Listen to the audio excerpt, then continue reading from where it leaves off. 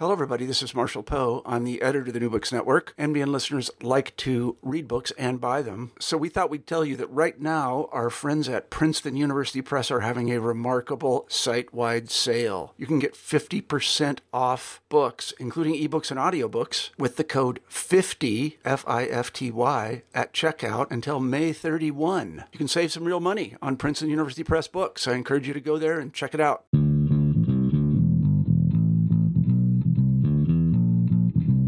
Hi, I'm Kirk Megu, host of Politics and Polemics on the New Books Network. I also host my own podcast called Independent Thought and Freedom, where I interview some of the most interesting people from around the world who are shaking up politics, economics, society, and ideas. You can find it in the iTunes Store or on any one of your favorite podcast providers. You can also subscribe to my YouTube channel. Also, are you an academic that wants to get heard nationally? Check out my free training on 3 steps how to use your intellectual authority to become a media personality at becomeapublicintellectual.com. That's becomeapublicintellectual.com. You can find the links below. And now, on to this week's episode. Hi. Today, my guest is Max Blumenthal, author of The Management of Savagery: How America's National Security State Fueled the Rise of Al-Qaeda, ISIS, and Donald Trump, published by Verso in April 2019 and in paperback this coming July. Max Blumenthal is an American journalist, author, blogger, and filmmaker. He was awarded the 2014 Lannan Foundation Cultural Freedom Notable Book Award for his book Goliath, Life and Loathing in Greater Israel, published in 2013.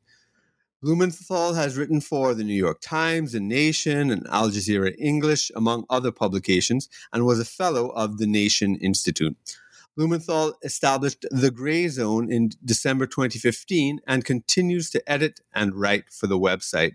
It is my pleasure to have Max Blumenthal here. Welcome, Max. Good to be on. Yeah, great. Congratulations on the success of the book so far. Well, thanks a lot. No thanks to any of the initial publications you read off, where, many of the arguments I put into the book have resulted in my blacklisting. Yeah, I understand it. It's been a real struggle, to say the least, because there was an active campaign against you in the book. Can you go into that a little bit for us?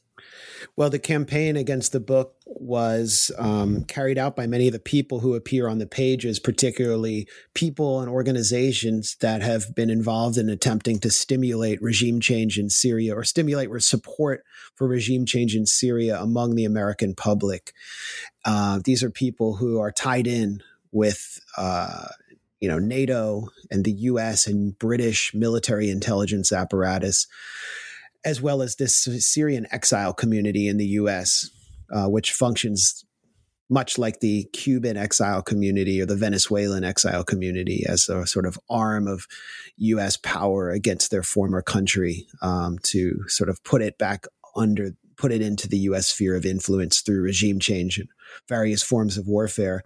And they basically... Really? Would you say that they are comparable in strength, and are they concentrated in any place like Miami with the Cuban exiles? Yeah, the Syrian exile community is concentrated in Chicago, and it really started to move to the U.S. after the confrontation between the government of Hafez al-Assad and the Syrian Muslim Brotherhood in 1982 in Hama, which was the base of the Brotherhood's strength at the time. So they have that similar history. And what they attempted to do was to bombard any venue that would host me about my book with phone calls, threats, complaints about me as a supposed genocide denier, and to frighten my hosts into submission. It didn't really work. It led to the major bookstore in Washington, D.C., where any major author has their debut appearance for a book tour, Politics and Prose, sort of suspending my talk where I've launched my 3 previous books. And then I had to do the event at an alternative venue, but Politics and Prose did wind up participating in the spirit of free speech and realized that they were actually facing a kind of censorship campaign that was antithetical to the values, the kind of liberal values that they claimed to uphold. But it wasn't before they were first really intimidated and started asking questions about me as if I was some kind of Holocaust denier, because I was presenting a view of the Syrian proxy war, which the U.S. contributed billions of dollars to. I was presenting a view that was completely at odds with what almost all Americans were fed for 8 years straight by not just their mainstream media, but progressive media as well. The controversy around the book that was ginned up by this echo chamber, which has really been at the heart of the propaganda campaign pushing regime change, resulted in the book gaining attention, not just notoriety, but attention and lots of sales from people who wanted to know what was so dangerous about it. And I was, also deluged by letters and messages on social media from people who said that they found the book extremely enlightening, illuminating, even exciting. And it helped them understand the situation they were facing in the West, where sort of right-wing populist forces are on the rise. And, I think it's been very revealing. I think the most revealing episode in this whole saga of my book tour was when a very well-known British pundit who's on lots of debate programs in mainstream British media, who comes from the left, supporter of Jeremy Corbyn, named Grace Blakely, just spontaneously stated on Twitter that my book was the best book of the year of 2019, and it was a devastating survey of French, US, and UK imperialism. And she came under harsh attack from the same elements that have been, hounding me all this time. And she just said, she denounced me after saying that this was the best book ever. She denounced me, deleted her tweet, and just shrank away. And it's like, okay, it was the best book ever until you realize that opportunity was at stake, that your career was at stake. And that just said everything to me about how speech is managed in the West. How did she, in what terms did she denounce you after so heartily endorsing you? She said, well, I didn't know Max Blumenthal was an Assadist, that I'm a supporter of the Syrian Ba'ath Party, according to her. Okay. And this is sort of what she was told to say in order to kind of, and then she blocked me. But it really illustrates how, we supposedly live in a democracy, but our speech is so tightly managed that the kind of people that could have gotten this book into the, into the spotlight and really forced a debate on these issues, were forced to choose between their careers and the truth, and they chose their careers. Yeah, that's quite amazing because, on the New Books Network here, a lot of the books are really academic focused mainly, but your book, you name names, and it's live. And in fact, what you're saying here is that, the very publication of your book, in a sense, illustrates your thesis, doesn't it? Yep. The reaction to it, quite amazing. Yep. And it's part of the information war that you describe in your book. So Lydia Wilson in the Times literary supplement and so forth. I don't know if you want to expand on that. Yeah. Well, first of all, the thesis of the book is that the West, but particularly in the United States, has, since the Cold War, weaponized Wahhabi ideology and jihadist high militarized organizations against its geopolitical foes, starting with the Soviet Union and Afghanistan. But then, more recently in Libya and then Syria, and, through the invasion of Iraq, also helped kind of bring Al-Qaeda back from doom, as well as Afghanistan. And in doing so, by destabilizing these countries, they've created refugee crises, which have not only worsened the lives of people across Central Asia and the Middle East and forced them from their homes, but put right-wing extremism in the West on hyperdrive. And that's sort of why I say that the national security state, which was actually putting arms into the hands of groups affiliated with Al-Qaeda, not only helped create groups like ISIS, but also Donald Trump. Yeah. This was... Just before we go on, in case there are still people who are listening that don't understand what Wahhabi ideology means, can you just briefly explain it? Well, it's sort of the official state theology of Saudi Arabia, and it's a Sunni extremist ideology. I don't even consider it really a religious theology or a true Islamic current that sees the adherents of other sects within Islam, like Shia people, as takfiri. And that means that they can be basically eliminated. They've rejected the true Islam. And it's what accounts for so much of the violence that we've seen against Shia people in Iraq, for example, but also the slaughter of religious minorities in Syria and areas that those identified by the U.S. as moderate rebels had taken over. So, and it's a multi-billion-dollar project of the Saudi state. It's part of their soft power, and it sweeps across Central Asia and all the way into Southeast Asia.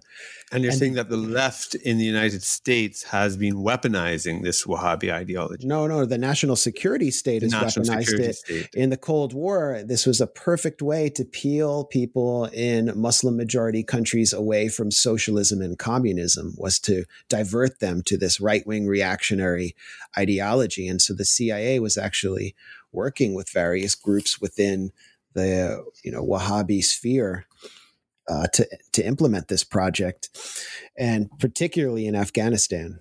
So, this thesis, which really is like anti-imperialism 101. It's like, this is how you understand how the empire functions.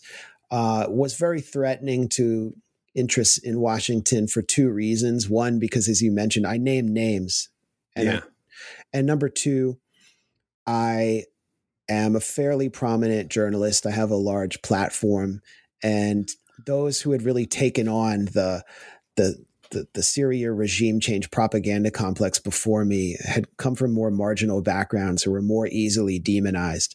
And so I was a much bigger target. I was a bigger threat. And so you mentioned this review of my book by Lydia Wilson, someone I'd never heard of before, in the Times Literary Supplement, which is, sort of a centrist, review organ that used to be affiliated with the Times of London and is now sort of independent. It was the only mainstream review of my book, I think. And it wasn't really a review of the book. It was an attempted takedown of me personally. Even the publishers, Verso. I mean, at the end, everybody. It was like amazing. Yeah, the author was, at the end denouncing Verso for publishing the book. She also denounced Verso for publishing my previous book, The 51-Day War, which is just an account of Israel's war on Gaza in 2014. And, she was attacking my Twitter account. There was she basically spent 1/8 of the piece reviewing my Twitter account. It was ridiculous. She accused me of factual errors, which were not errors. They were facts. Yeah. And in the course of doing so, made many factual errors of her own. She was defending all of these fake experts who were funded by the Gulf states to propagandize not just the U.S. public, but people in government about the true nature of the Syrian armed opposition. And I looked into who Lydia Wilson was, and it turned out she was a sort of a researcher, a counter-terror researcher whose career had been funded by the Pentagon, by the U.S. Department of Defense. But she was identified simply as, a Middle East expert in the review. And I thought this omission says it all about the nature of the opposition to my book, that so many of these people are closely affiliated with, supported by, or members of the very national security state that I rake over the coals in the management of savagery. So as you said, you put it perfectly. The publication of this book illustrates its thesis. Yeah. Yeah, I mean, it's quite another context, because I mean, I know, since it's been out in hardcover for a year already, you've spoken about it a lot, and I don't want to bore you with having to repeat it all the time. But so, I mean, I know in other interviews you've given, you've spoken about how. The another context in which your book can be placed is the whole explanation of the rise of Trump, and that, and the whole Russia thing. And you are basically saying that, the very people, this resistance to Trump, the people who are promoting this Russiagate conspiracy theory, are in fact the people who are responsible for Trump. Yeah. And just like how neoliberalism produced Trump, it wasn't Russia or Putin. And so now, in a sense, you're saying neoconservatism produced Trump. Do you want to expand on that, please? Yeah, you could even argue they produced Putin in so many ways, or set the stage for his rise. But, because we can't talk for the next, I could talk for the next 2 hours about it, but just to make it more condensed, let's focus on one figure who's been really at the center of the anti-Trump resistance, who I think has a contributorship now at CNN. John Brennan, former CIA director, called Trump a traitor after he held a summit with Vladimir Putin where they were going to discuss new treaties to limit intercontinental ballistic missiles, something that I think was good for humanity. And, of course. Remember the summit where Putin handed Trump a soccer ball, and then CNN promptly produced an article about how that soccer ball could have contained a surveillance device. But John Brennan called Trump a traitor on national TV after that event. And, as much as I really revile Trump, treason carries the death penalty in the United States. And that was really a repulsive statement. Brennan was unable to defend it. John Brennan was in charge for several years of the Syrian proxy war. And part of his disgust with Donald Trump stems from the fact that in 2016, Trump campaigned on rolling back the proxy war while Hillary Clinton was calling for a no-fly zone over Syria, which would have meant a direct confrontation with Russian troops and Iranian troops who are active in Syria, as well as the same kind of regime change catastrophe that we saw in Libya when NATO implemented a no-fly zone there. Donald Trump was saying, we don't know who the rebels are. We don't know who these people are. Why are we giving them weapons? Why are we there? Essentially an anti-interventionist campaign. He was talking about rolling back John Brennan's baby, a multi-billion-dollar arm and equip operation where heavy weapons, anti-tank weapons, were being put in the hands of affiliates of Al-Qaeda and various other extremist organizations who are just running rampant through Syria and creating a massive refugee crisis. John Brennan loved that big operation. All CIA directors, they love these big semi-covert operations. It gives them and their people something to do, and they send in tons of field operatives. Brennan thought, Trump is handing Syria over to Russia. Brennan was responsible at the same time for what took place in Syria, where we've seen the worst refugee crisis since World War II. And I think there is absolutely no doubt that if the U.S. hadn't embarked on Operation Timber Sycamore, which was really first conceived under David Petraeus as CIA director, but carried through under Brennan, we wouldn't have seen the refugee crisis. We wouldn't have seen large areas of Syria fall to the Islamic State. And now Idlib is under the control of Hayat Tahrir al-Sham, which is a rebranding of Al-Qaeda's local affiliate, Jabhat al-Nusra. We wouldn't have seen that take place. It wouldn't have been possible for them to take over cities or parts of cities like East Aleppo. And we wouldn't have seen Syrian people leave because they were fleeing in terror. And I illustrate in my book how, there were many refugees who said they were fleeing from the government, but pretty much just as many who said they were fleeing from the rebels. And having been to Damascus last year, I met so many internally displaced refugees who had fled there from the so-called rebels. So that's John Brennan's legacy. And so what else is John Brennan's legacy? what did Donald Trump campaign on besides rolling back the Syrian proxy war? He also campaigned on Islamophobia, the hatred and fear of Muslims. And I illustrate in my book how Islamophobia is sort of is blowback from the U.S. putting international jihadism on hyperdrive in perverting the image of Islam in the Western mind, as well as the fact that you had 1 million Syrians marching on the Balkan Trail towards Western Europe, seeking some place to go after being forced from their homes because of this gigantic proxy war. What is the result of that in Europe politically? The result is a bonanza for the right wing. The result in the U.S. is Trump promising on the campaign trail a Muslim ban, particularly to ban Syrians. And every Republican governor in the United States followed suit and said, we will not accept any Syrian refugees. Thank you, John Brennan.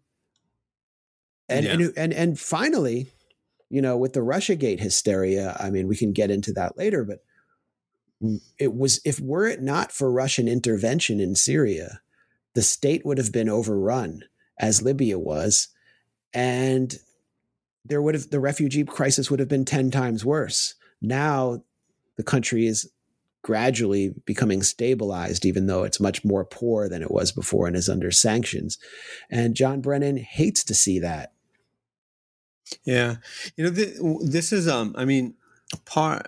so much swirling within your narrative, and then around the publication of the book itself is this sort of information war. Who to trust. Who are the good guys? Who are the bad guys? Who should we believe, and who is who we should be rooting for, and all this sort of stuff, and so many people who don't have the time to look into it or inclination or whatever are really just confused about everything.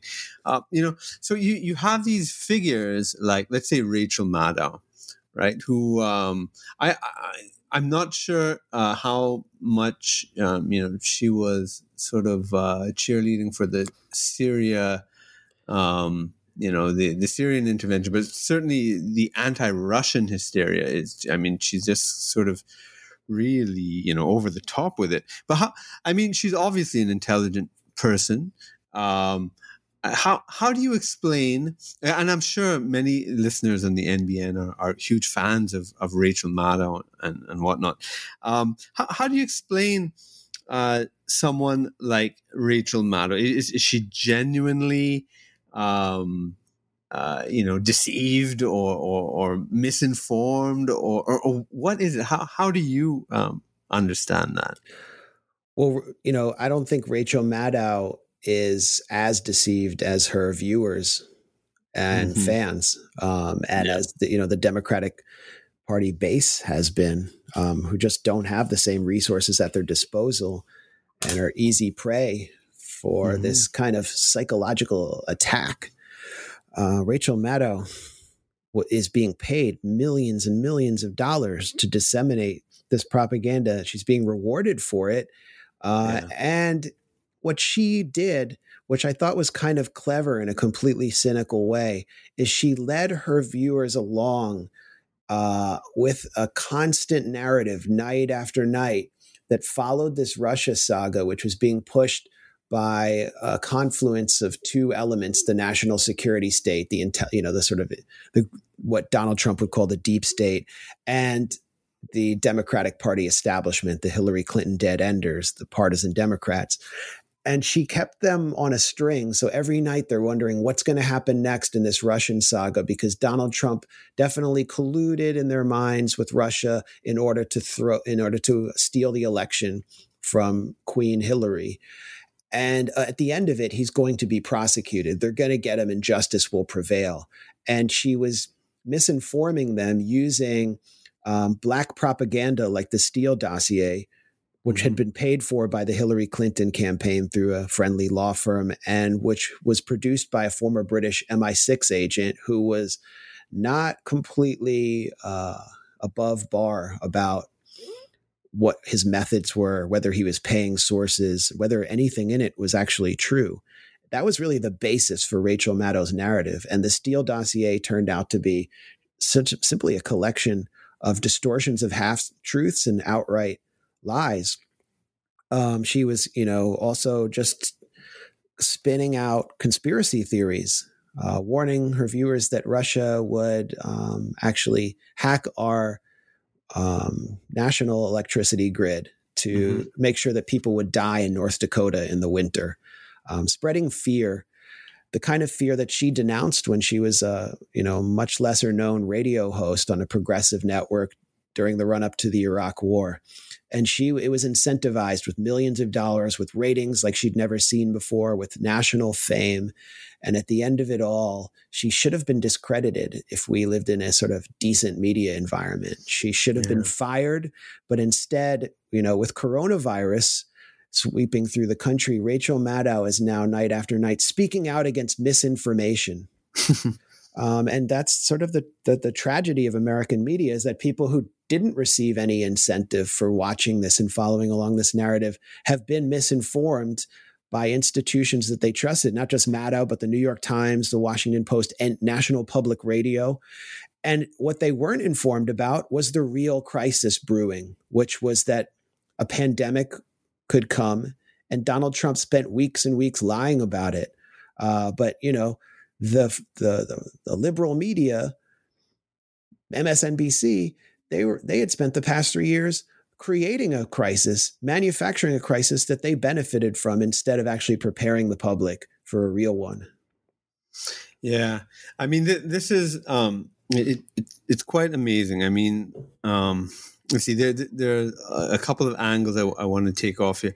Well, for one, the way this idea of these people who are sort of promoting themselves as the resistance and the true patriots, in your book, you name names. You have like historical villains. I mean, you have major villains and minor villains, I suppose, throughout your whole book. Who would you, and many of these people who are like John Brennan, who, are proclaiming Trump to be a traitor. And so, he's really defending the American way. And you have this insane scenario where the left now are defending the intelligence agencies and the FBI and the CIA. The left are their huge champions now, and the right are skeptical of them. That's just an amazing turnaround in my lifetime that I've seen. But you go through the whole history from the 70s, from the Afghanistan period, of the major actors in this, and who are still around today, and who are sort of called patriots, but certainly from your narration of their history, they don't deserve that term at all. Who would you say are some of the main people? I don't know, Mueller, Brzezinski, Brennan. Who would you name as the main people we should really understand their sordid history about? Well, the book really begins with Zbigniew Brzezinski, who is Jimmy Carter's national security advisor, the head of his kitchen cabinet of national security aides. And it was Zbigniew Brzezinski who convinced Carter to initiate Operation Cyclone. To date, by that point in 1979, it was the largest. Operation Cyclone took place under Ronald Reagan, but the first phase of it began under Carter. And Brzezinski basically confessed later on in an interview with the French magazine Nouvel Observateur that the reason that he implemented this program, or convinced Carter to do it, to fund the Afghan Mujahideen, billions of dollars to provide them with weaponry and training, which really laid the basis for the foundation of Al-Qaeda, because the Saudis produced a matching fund and began sending in foreign fighters and sort of foreign managers like Osama bin Laden. The whole point of it was to drag the Red Army into a conflict it could not win in Afghanistan, to produce a Vietnam for the Soviet Union, and to wound the Soviet Union at its soft underbelly at a time when it was sort of entering a terminal phase. And Brzezinski sought to really claim credit in towards the end of his life and the end of his career in interviews, he wanted to claim credit for helping collapse the Soviet Union. This is someone who comes from Poland, who comes from an aristocratic family. His parents owned land in Galicia. He hated the Soviet Union more than anything. And through his presence in the United States and his influence, he was able to carry out this goal. And then when he was asked by a filmmaker, Samira Gochel, what about the rise of the Taliban? What about the rise of Al-Qaeda? What about the blowback from what you've done? He said, who cares about them? They mean nothing compared to the collapse of the Soviet Union, which was so great for humanity. So, the sheer cynicism of Brzezinski has been on full display, and he's been open about it. And I think, all of the consequences and ramifications of this phony war on terror, the way that it enhanced the national security bureaucracy in the U.S. to a point where we can no longer really call ourselves a democracy. The surveillance state we live in, all of the ramifications flow from those decisions made by Brzezinski. And I think, he is really a premier villain in this book, but there are so many others. I think another one would be John McCain. Right. And John McCain is someone who actually began to come to prominence, rallying the public as a freshman congressman in Arizona in support of the Afghan proxy war. In an early chapter, I recount the experience of a friend of mine, Helena Cobbin, who is a veteran journalist, who was invited to an academic conference at, I think, Arizona State University or somewhere around Phoenix. She thought it was going to be a conference on Afghanistan, and it turns out to be what she called an Adopt a Muj conference, where wealthy Republican women who are, hardline anti-communists have gathered, and representatives of the Mujahideen are in this amphitheater, and they're together there to listen to John McCain, the keynote speaker, on how the U.S. needs to show resolve by supporting these freedom fighters who embody the spirit of our founding fathers, the Minutemen in Afghanistan. And every woman had adopted a Muj. They were sitting next to them, and they agreed to sponsor them or their battalions as fighters. And so McCain, if you follow his career from there, every time the U.S. embarks on a regime change operation, McCain would fly to the front lines to rally support. He flew into Benghazi to meet with Abdel Hakim Belhaj in 2011 to rally support, NATO support, for his Libyan Islamic Fighting Group. Who was Abdel Hakim Belhaj? He was someone who, first of all, got his battlefield experience in Afghanistan through the CIA-backed proxy war, and who went on to found the Libyan Islamic Fighting Group as the Libyan affiliate of Al-Qaeda. And so here's John McCain in a meeting with Abdel Hakim Belhaj, an Al-Qaeda affiliate. And what does McCain actually said? He is not Al-Qaeda, and we need to send them money. Who else was in the meeting? Ambassador Christopher Steele. Ambassador Christopher Steele.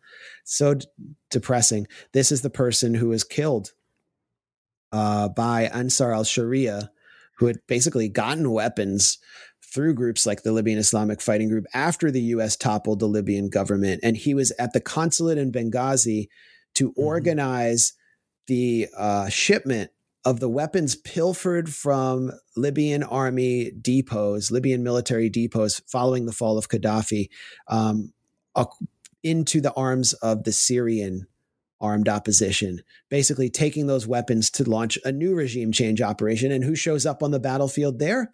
John McCain, to meet with more extremist members of the armed opposition in Syria, to call them freedom fighters. This was sort of a notorious trip that was mocked at the time by John McCain. John McCain's office was the base of operations for the Syrian regime change campaign, particularly in 2013, when the U.S. nearly launched an attack on the Syrian government after another highly suspicious chemical attack. So McCain just constantly appears on the pages of my book, and he's someone who's really seen as a hero in Washington among the establishment by members of both parties. One of the most prominent progressives in American political life right now, who is beloved by many, young supporters of Bernie Sanders.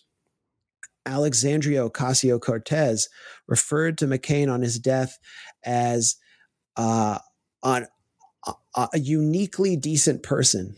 I think she said no one was more decent than John McCain. I mean, so this is the mythology that I try to puncture with my book. Yeah, definitely.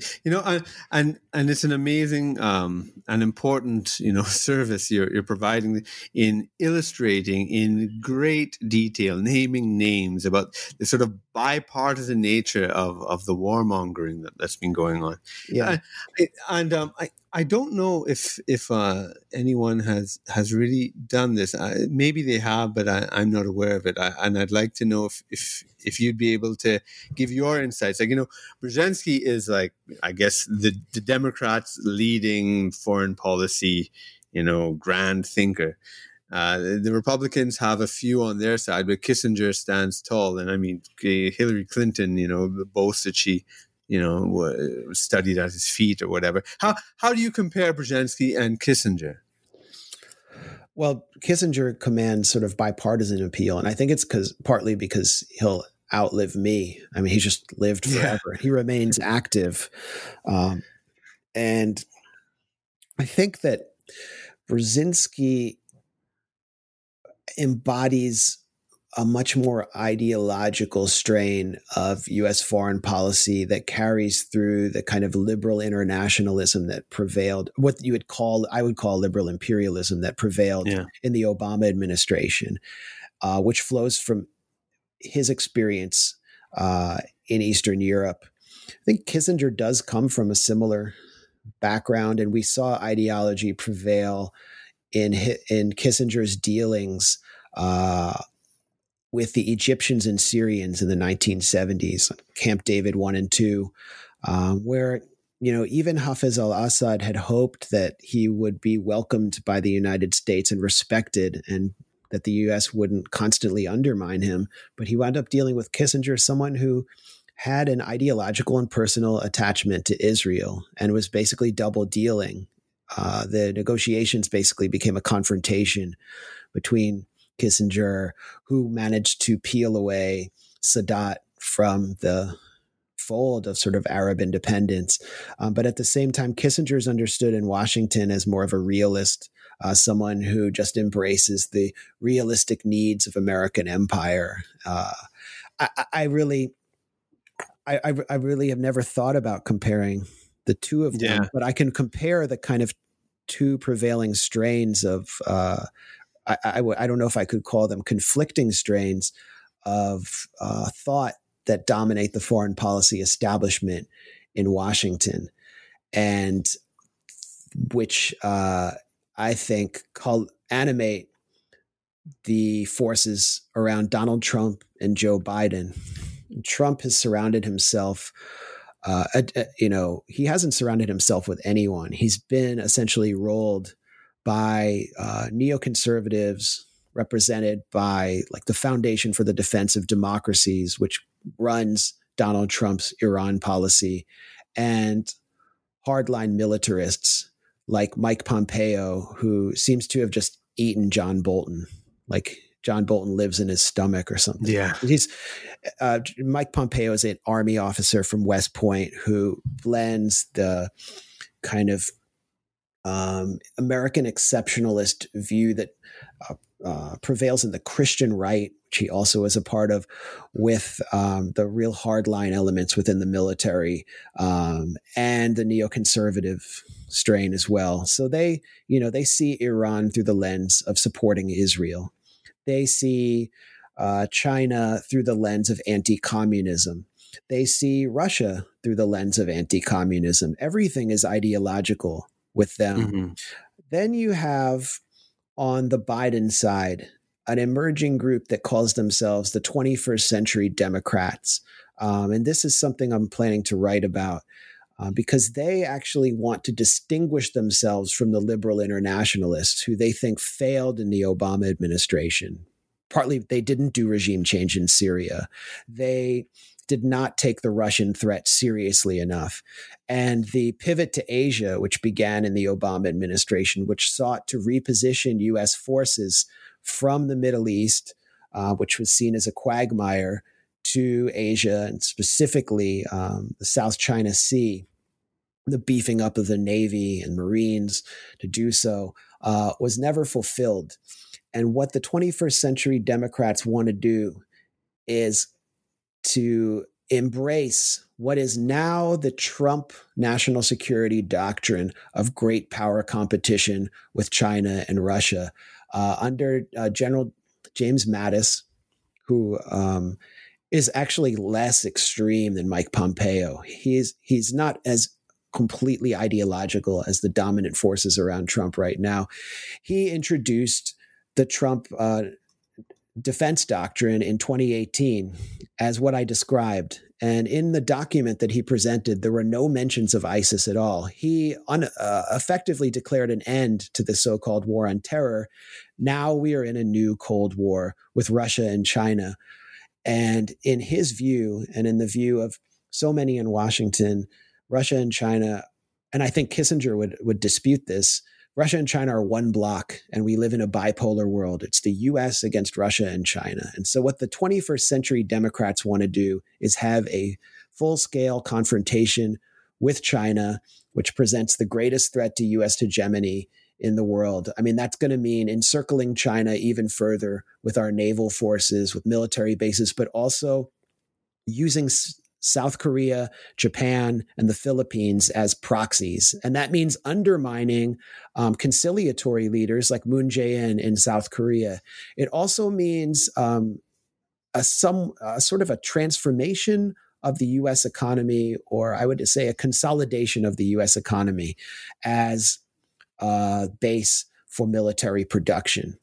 And actually, a think tank in Washington, the Carnegie Endowment, which is connected to the Biden campaign through, the people carrying out this study, are looking at the Rust Belt economy, which has been devastated in the U.S. And they're looking at where it can be productive. And right now, they're finding, places in Ohio that have been deindustrialized, that the only jobs available are in the arms industry, in producing weapons. And what the Trump administration has done to counter China is, tariffs, putting tariffs on $15 billion of Chinese goods, the trade war, which conflicts with the 21st century Democrats and the liberal internationalists who believe in free trade. And so instead of really embracing tariffs, what they want to do to sort of save the American steel industry, for example, is to keep the defense budget extremely high where Trump already has it, to preserve jobs in middle America. Basically, the U.S. just becomes a military bastion for confronting China.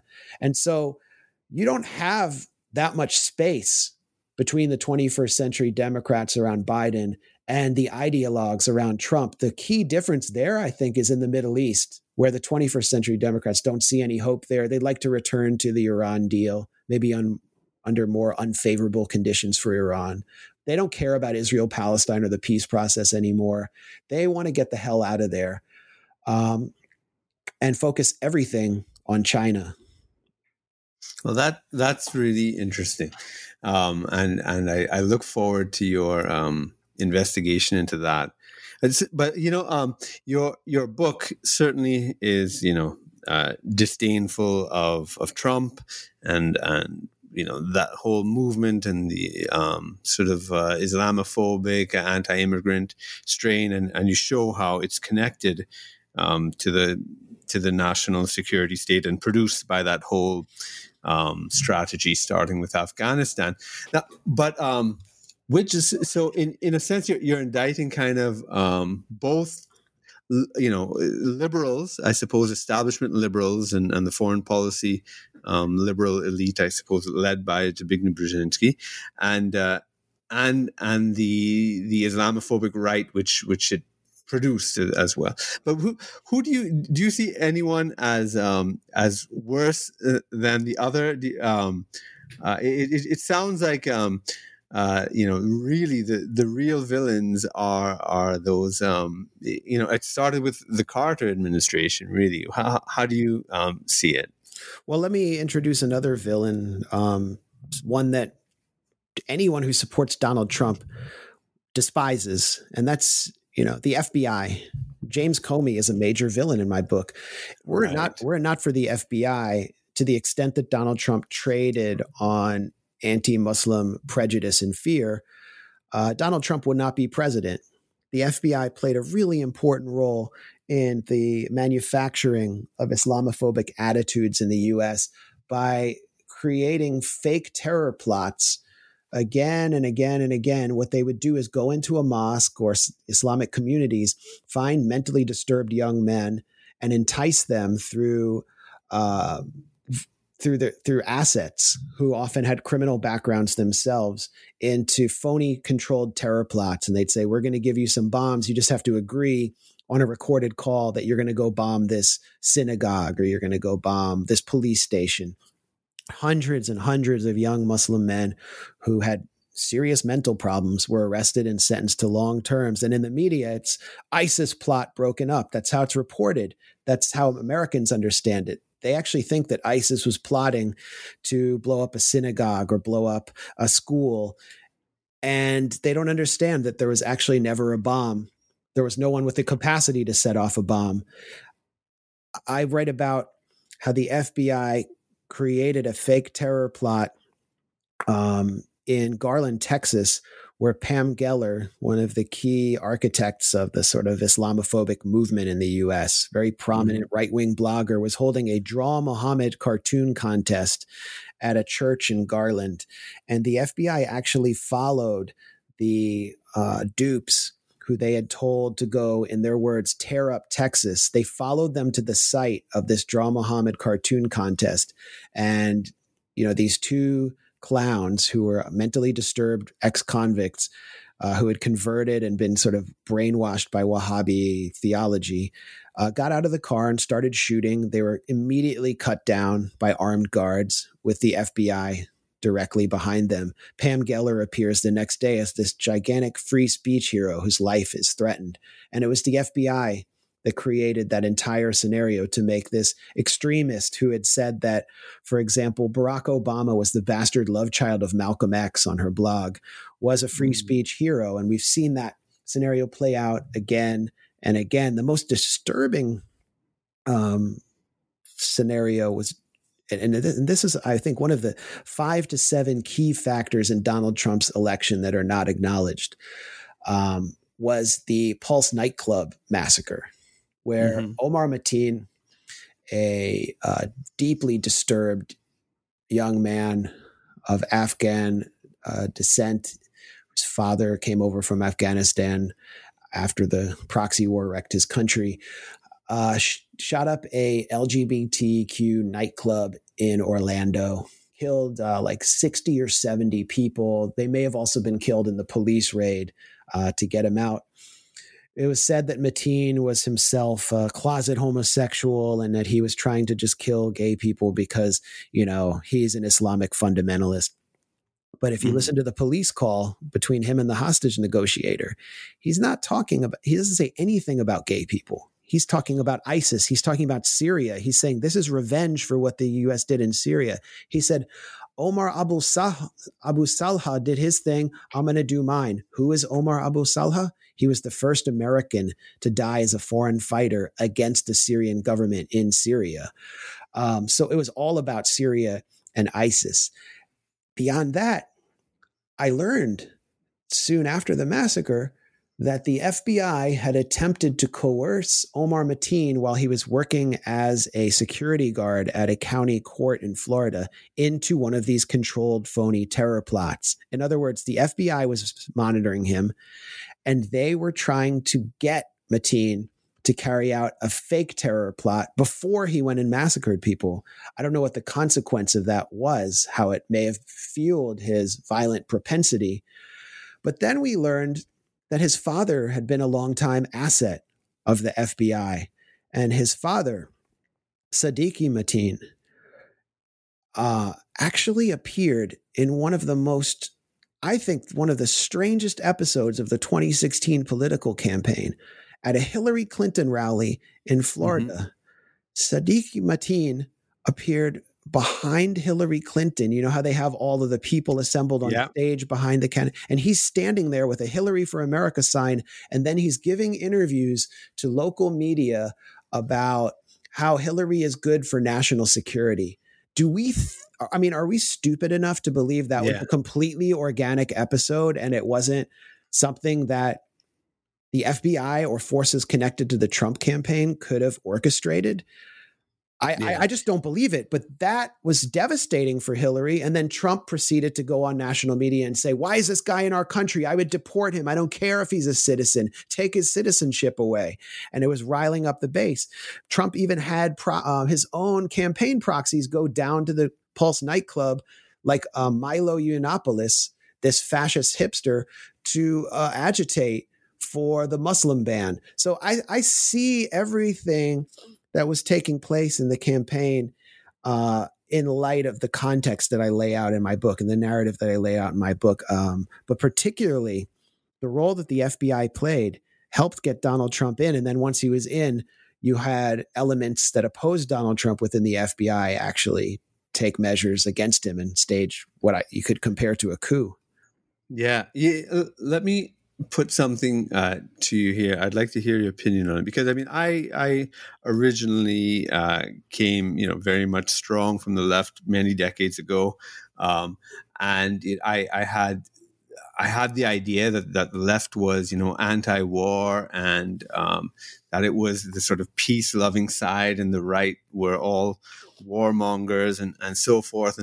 And over the years, I've discovered that that's not true, and I was surprised on both sides. I was surprised at how much warmongering ideology there is on the left, and also how much anti-war ideology there was on the right, which I wasn't aware of when I was a teenager and so forth. And I know your book drives a narrative that and I think it's uncontestable. I think you make an excellent case for it, that it was driven by the national security state, and you talk about the FBI and all these things. But on the other hand, I do think whether it be Pat Buchanan and the paleo conservatives, or the America First people, or the isolationists, or the people who are the anti-Semitic lobby, right, and the anti-Israel people who say Israel is driving U.S. foreign policy, and we're fighting all these foreign wars for Israel. That in a sense, it's almost like it's like the anti-war right was stronger in the end than the anti-war left, and that also is part of Trump's victory. What do you think of that? That's a very provocative question, and I think to the extent that Trump has held his base, it shows the weakness of the anti-war right, and that they. Or the anti-war left, you mean the weakness of the... No, the anti-war right. Because, right, yes, that's right, because he's betrayed them, constantly. That's right. It's just a titanic betrayal. They didn't even get crumbs like Obama gave the idiots who drove around with like Obama stickers with peace signs in 2008. He at least gave them the Iran deal, or he didn't launch a full-scale military assault on Syria. Trump's just been completely rolled by the neoconservatives and the militarists like John Bolton. Mm-hmm. So the anti-war right doesn't have a home.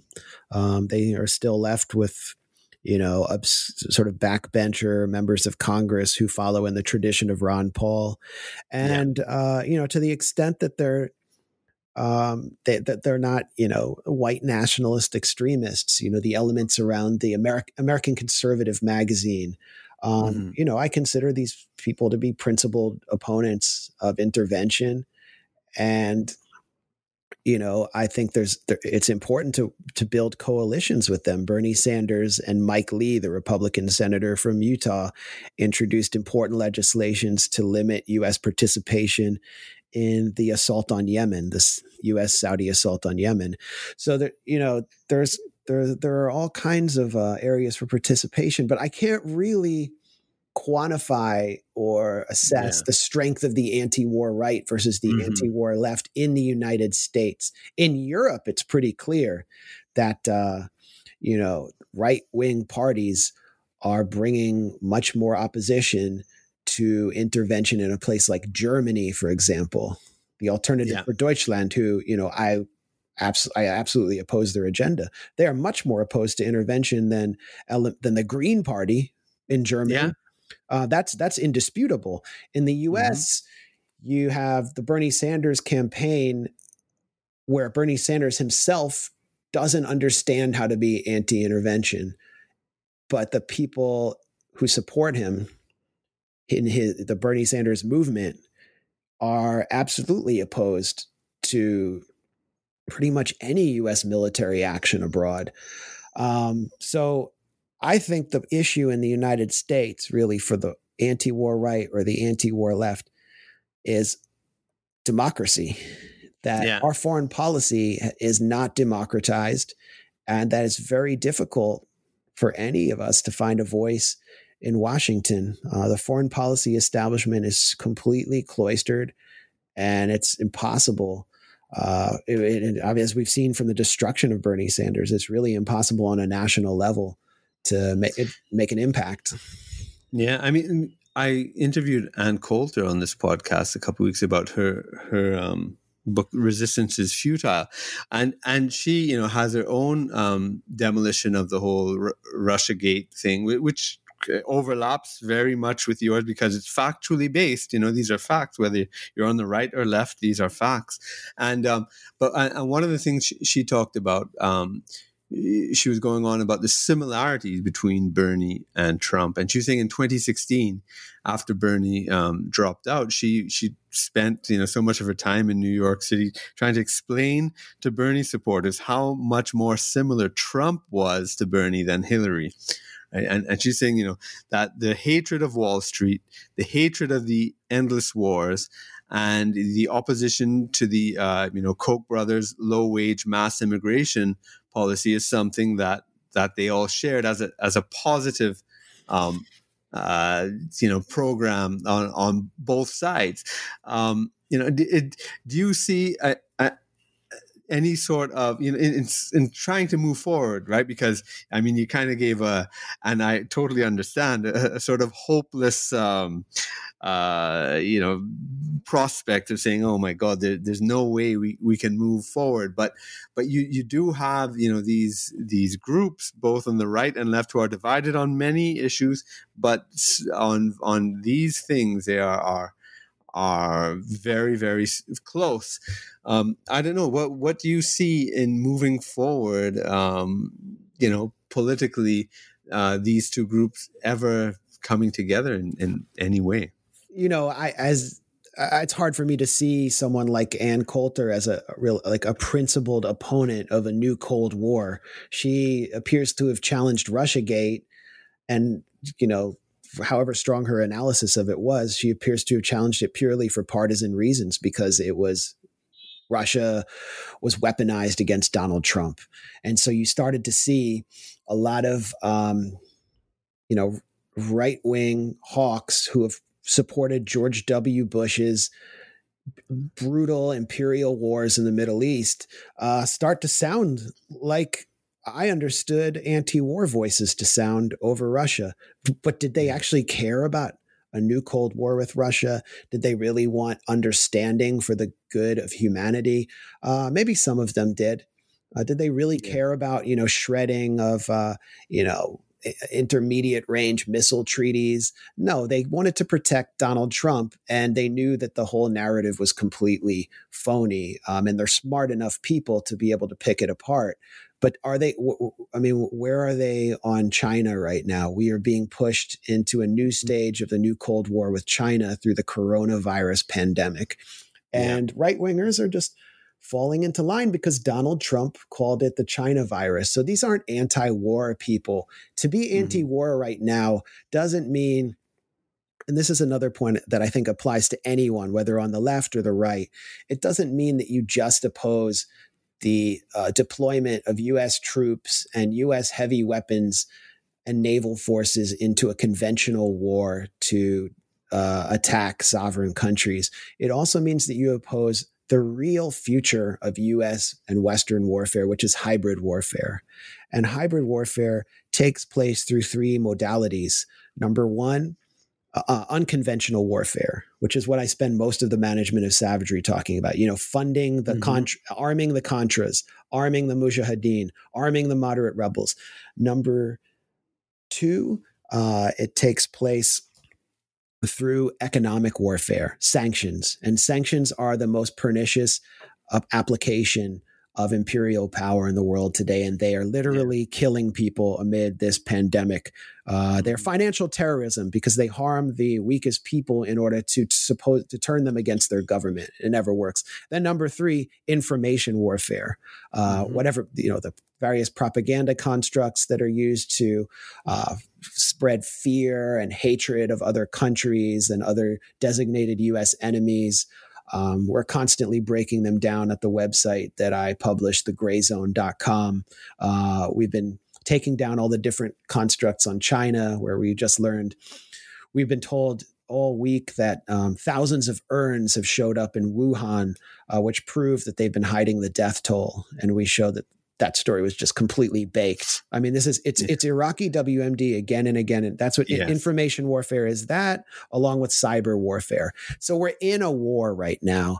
And the principled anti-war people, whether they're right wing or left wing, will oppose all of it and put the onus on their own government to stop put our tax money into this catastrophic global confrontation. And I don't think the partisan Republicans who opposed Russiagate are going to come along with me there. I think they're just simply trying to protect Donald Trump and their own interests as political hacks. Yeah. But there definitely is that. I can't remember the guy's name, Bill Mitchell or something like that. Bill Mitchell. Yeah. He's kind of like that. Definitely. He's just like whatever Trump says. But there are people who definitely, I think, are principled in terms of being isolationist and non-interventionist in that respect, which I think lines up, a lot. But the copy of your book that I got from your publisher has an afterword. Is that for the paperback coming out, or was that also in the hardcover as well? Well, there may be an afterword in the paperback, but the afterword was something that I was able to. I was able to kind of slip it into the first edition because there was such a lag between the editing and the publication period. So I got to put in a lot about Russiagate and also the kind of final phase of the Syrian proxy war. Exactly. That's what I wanted to ask you about, because in that afterword, it's kind of going to a new phase, which I'm sure since that publication, it's with the coronavirus and all this, foreign policy is going to be definitely transformed by this. So how do you see what's going on now, with your afterword and since the publication? How does this either build upon, extend, or negate or take over from the narrative you were presenting from that Middle Eastern, Afghanistan story? Great question. And I think that I've addressed it throughout this conversation. When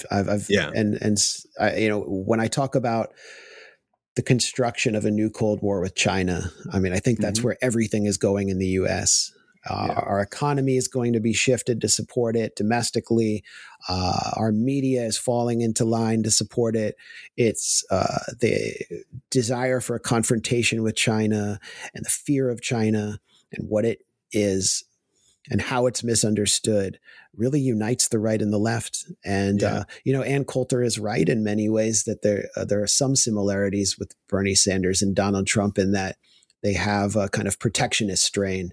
And so that helps unite them on resentment of China. I think there will be more unity on the confrontation with China than there was on one with Russia. And the fact is that China does present the greatest single threat to U.S. global hegemony since World War II. So, sorry, not since World War II, since the end of the first Cold War. So that's where things are going, and it's not going to be good for humanity. And in the context of my book, where I deal with this concept of unconventional warfare, or proxy warfare, I think that we've seen an attempt at a kind of proxy war on China in Xinjiang, which is this Western semi-autonomous province in China, which is home to the Uyghur Muslim population. And in Xinjiang, there has been a kind of armed conflict, an armed struggle against the Chinese government waged by the East Turkestani Islamic movement.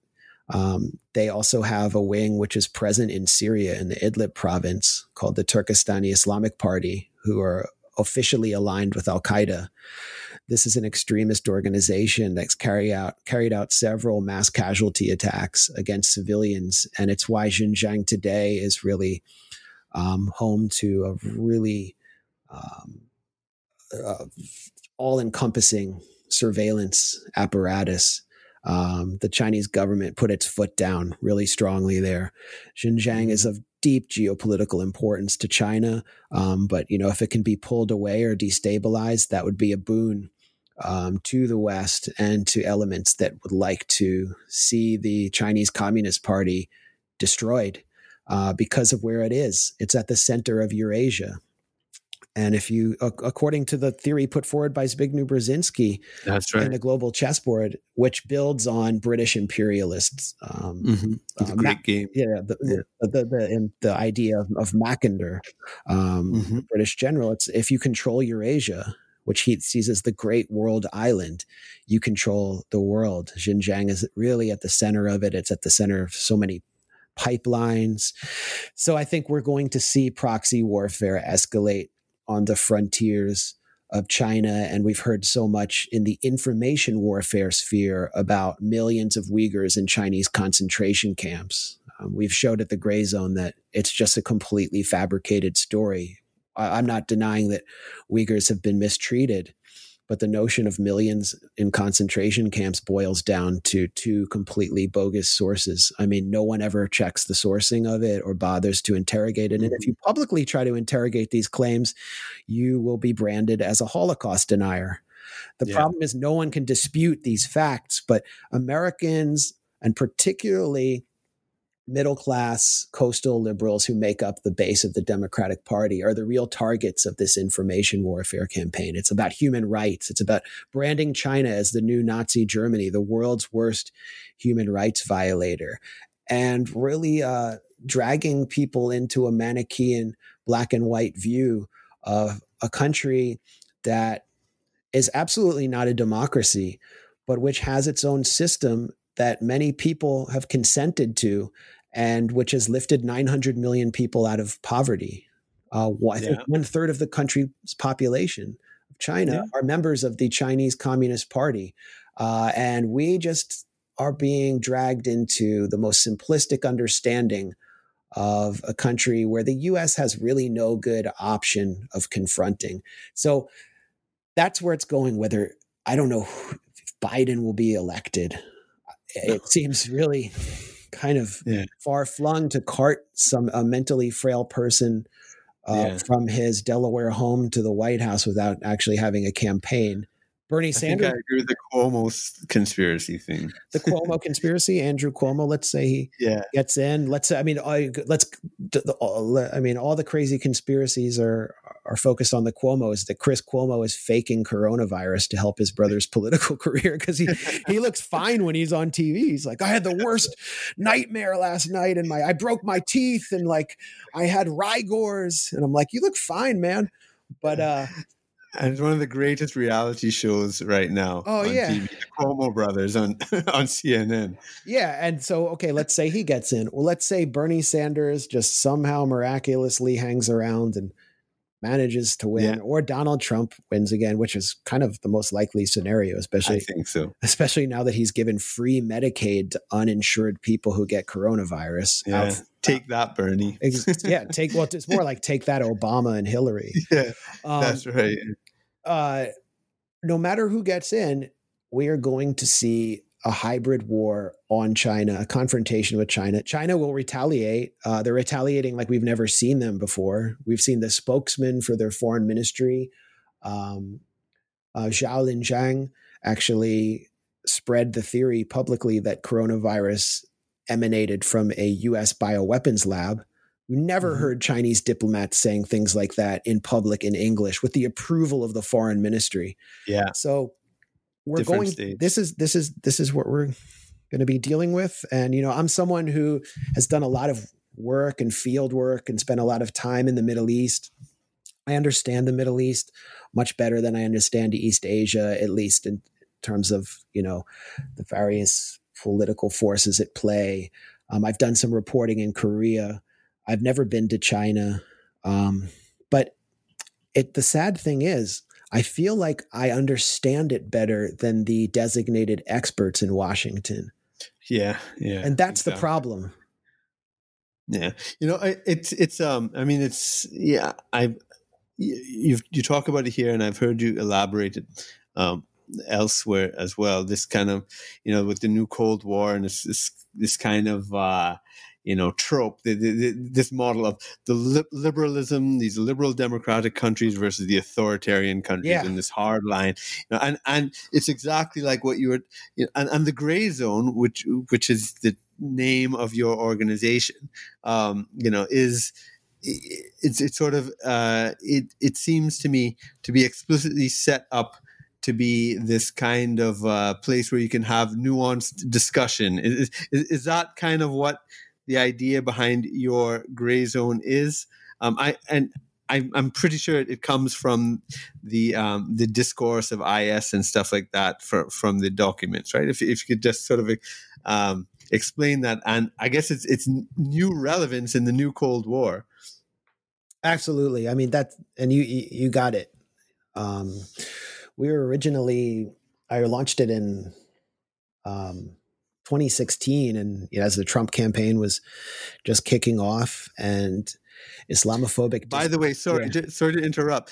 Yeah. As part of this information war, when I was looking at your Wikipedia entry, I saw somebody must have inserted this. They put, months after his visit to Moscow, he set up the gray zone. God. Yeah. So anyways, so you established it then. Yeah. 30. Well, yeah, just, I want to respond to that. I mean, 37% of my Wikipedia page is been edited by someone named Philip Cross, who spends all day, and I don't even know if it's a person or a military operation, making edits on anti-war public figures' Wikipedia pages to defame them. And there's this, the forces that I described up front in this interview have tried to prevent my book from gaining a hearing or even from being published, have spread this conspiracy theory that I went to Moscow to get funding from the Kremlin and the FSB or whatever to start the gray zone, which would have meant that, Alternet was funded by Russia because it launched there. But it's, absolutely ridiculous and false. And I don't even know how, it just shows how phony Wikipedia is at this point. It's just a bulletin board for the establishment to destroy alternative voices. So anyway, I launched it then, and, we were focusing a lot on, Islamophobia, on how, the horrors of the war on terror were coming back home. We were really focused on the war on terror at that point. And it wasn't till late 2016 when the U.S. was building towards another intervention over Aleppo in Syria that I really started challenging that side of the narrative. And by 2017, we'd really found our voice, still at Alternet, as what we are today, kind of providing balance and nuance to an otherwise monotonous understanding of the designated enemies of the U.S. and regime change. Really, the only way to counter this information war is to provide balance and facts and field reporting that shows what's really going on in these countries or who the forces are that are trying to drag us into conflict. I think that's what we're best at, is really exposing these institutions, whether they're on the center left or the center right or far right. So the Gray Zone name came from a paper that was published by a proto-ISIS intellectual, someone who is really more affiliated with Al-Qaeda in Mesopotamia, Al-Qaeda in Iraq. In 2003, he called for the extinction of the Gray Zone. And to him, he was writing under a pen name. The Gray Zone was the area in the West where sort of cooperation and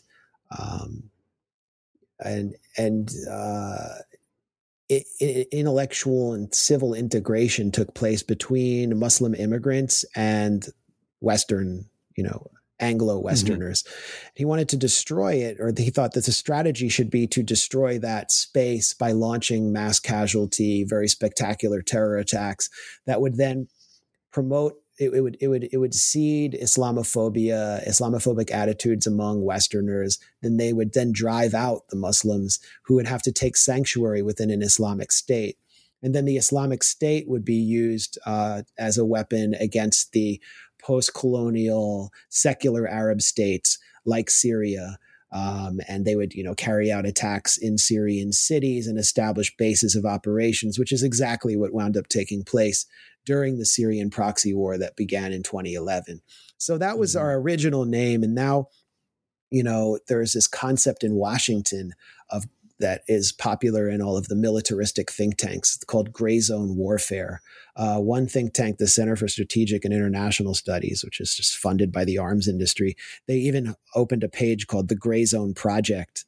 I think they were trying to compromise our Google SEO because that's what we. Oh, okay. Yeah, right. Because that's what we were originally known as. Yeah, that's right. And Gray Zone warfare is exactly what I've been talking about. Just another term for hybrid warfare. So the name still fits. And then there's the gray zone where you're just not falling into a black and white understanding. Although we're constantly accused of that, we're one of the only, prominent alternative U.S. sites or news outlets that is providing balance to the various propaganda constructs around China or Russia or whoever. Venezuela has been a big focus for us. And as we speak, video is just circulated around social media showing U.S. troops landing on the Colombian side of the Venezuelan border. The U.S. has sent naval forces into Venezuelan waters, and it's a really tense time there. So yeah, that's right by me where I am. We challenged the coup attempt from the beginning at the Gray Zone when a lot of people on the left were like, well, Maduro, he's evil, and they always kind of try to play both sides and wind up actually reinforcing the imperial narrative. And we don't do that. Yeah. Well, thanks for your time. I've taken up a lot of it, but what message would you like to leave your readers with, when they read your book? And because you have the paperback edition's coming out soon, so that'll be a new slew of readers coming through. Well, what would you say is the substantive message that, if you were to just sum it up in a couple of sentences? Well, I think, the blowback is only beginning. We've been experiencing it for decades, and it will intensify.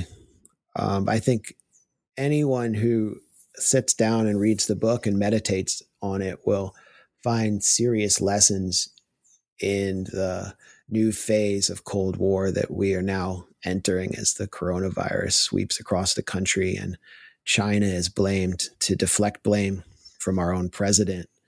I think we should also reflect on how our foreign policy changes ourselves. I think that's one of the most important messages of the book, that it doesn't stay over there.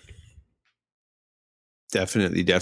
And as I said, what I would also say for the listeners is that I mean, not only are you saying this theoretically, I mean, you go through the detailed history of the people, the institutions, the events. It's really an amazing wealth of information made into a sensible, coherent story. You know, I think it's an excellent job you've done there.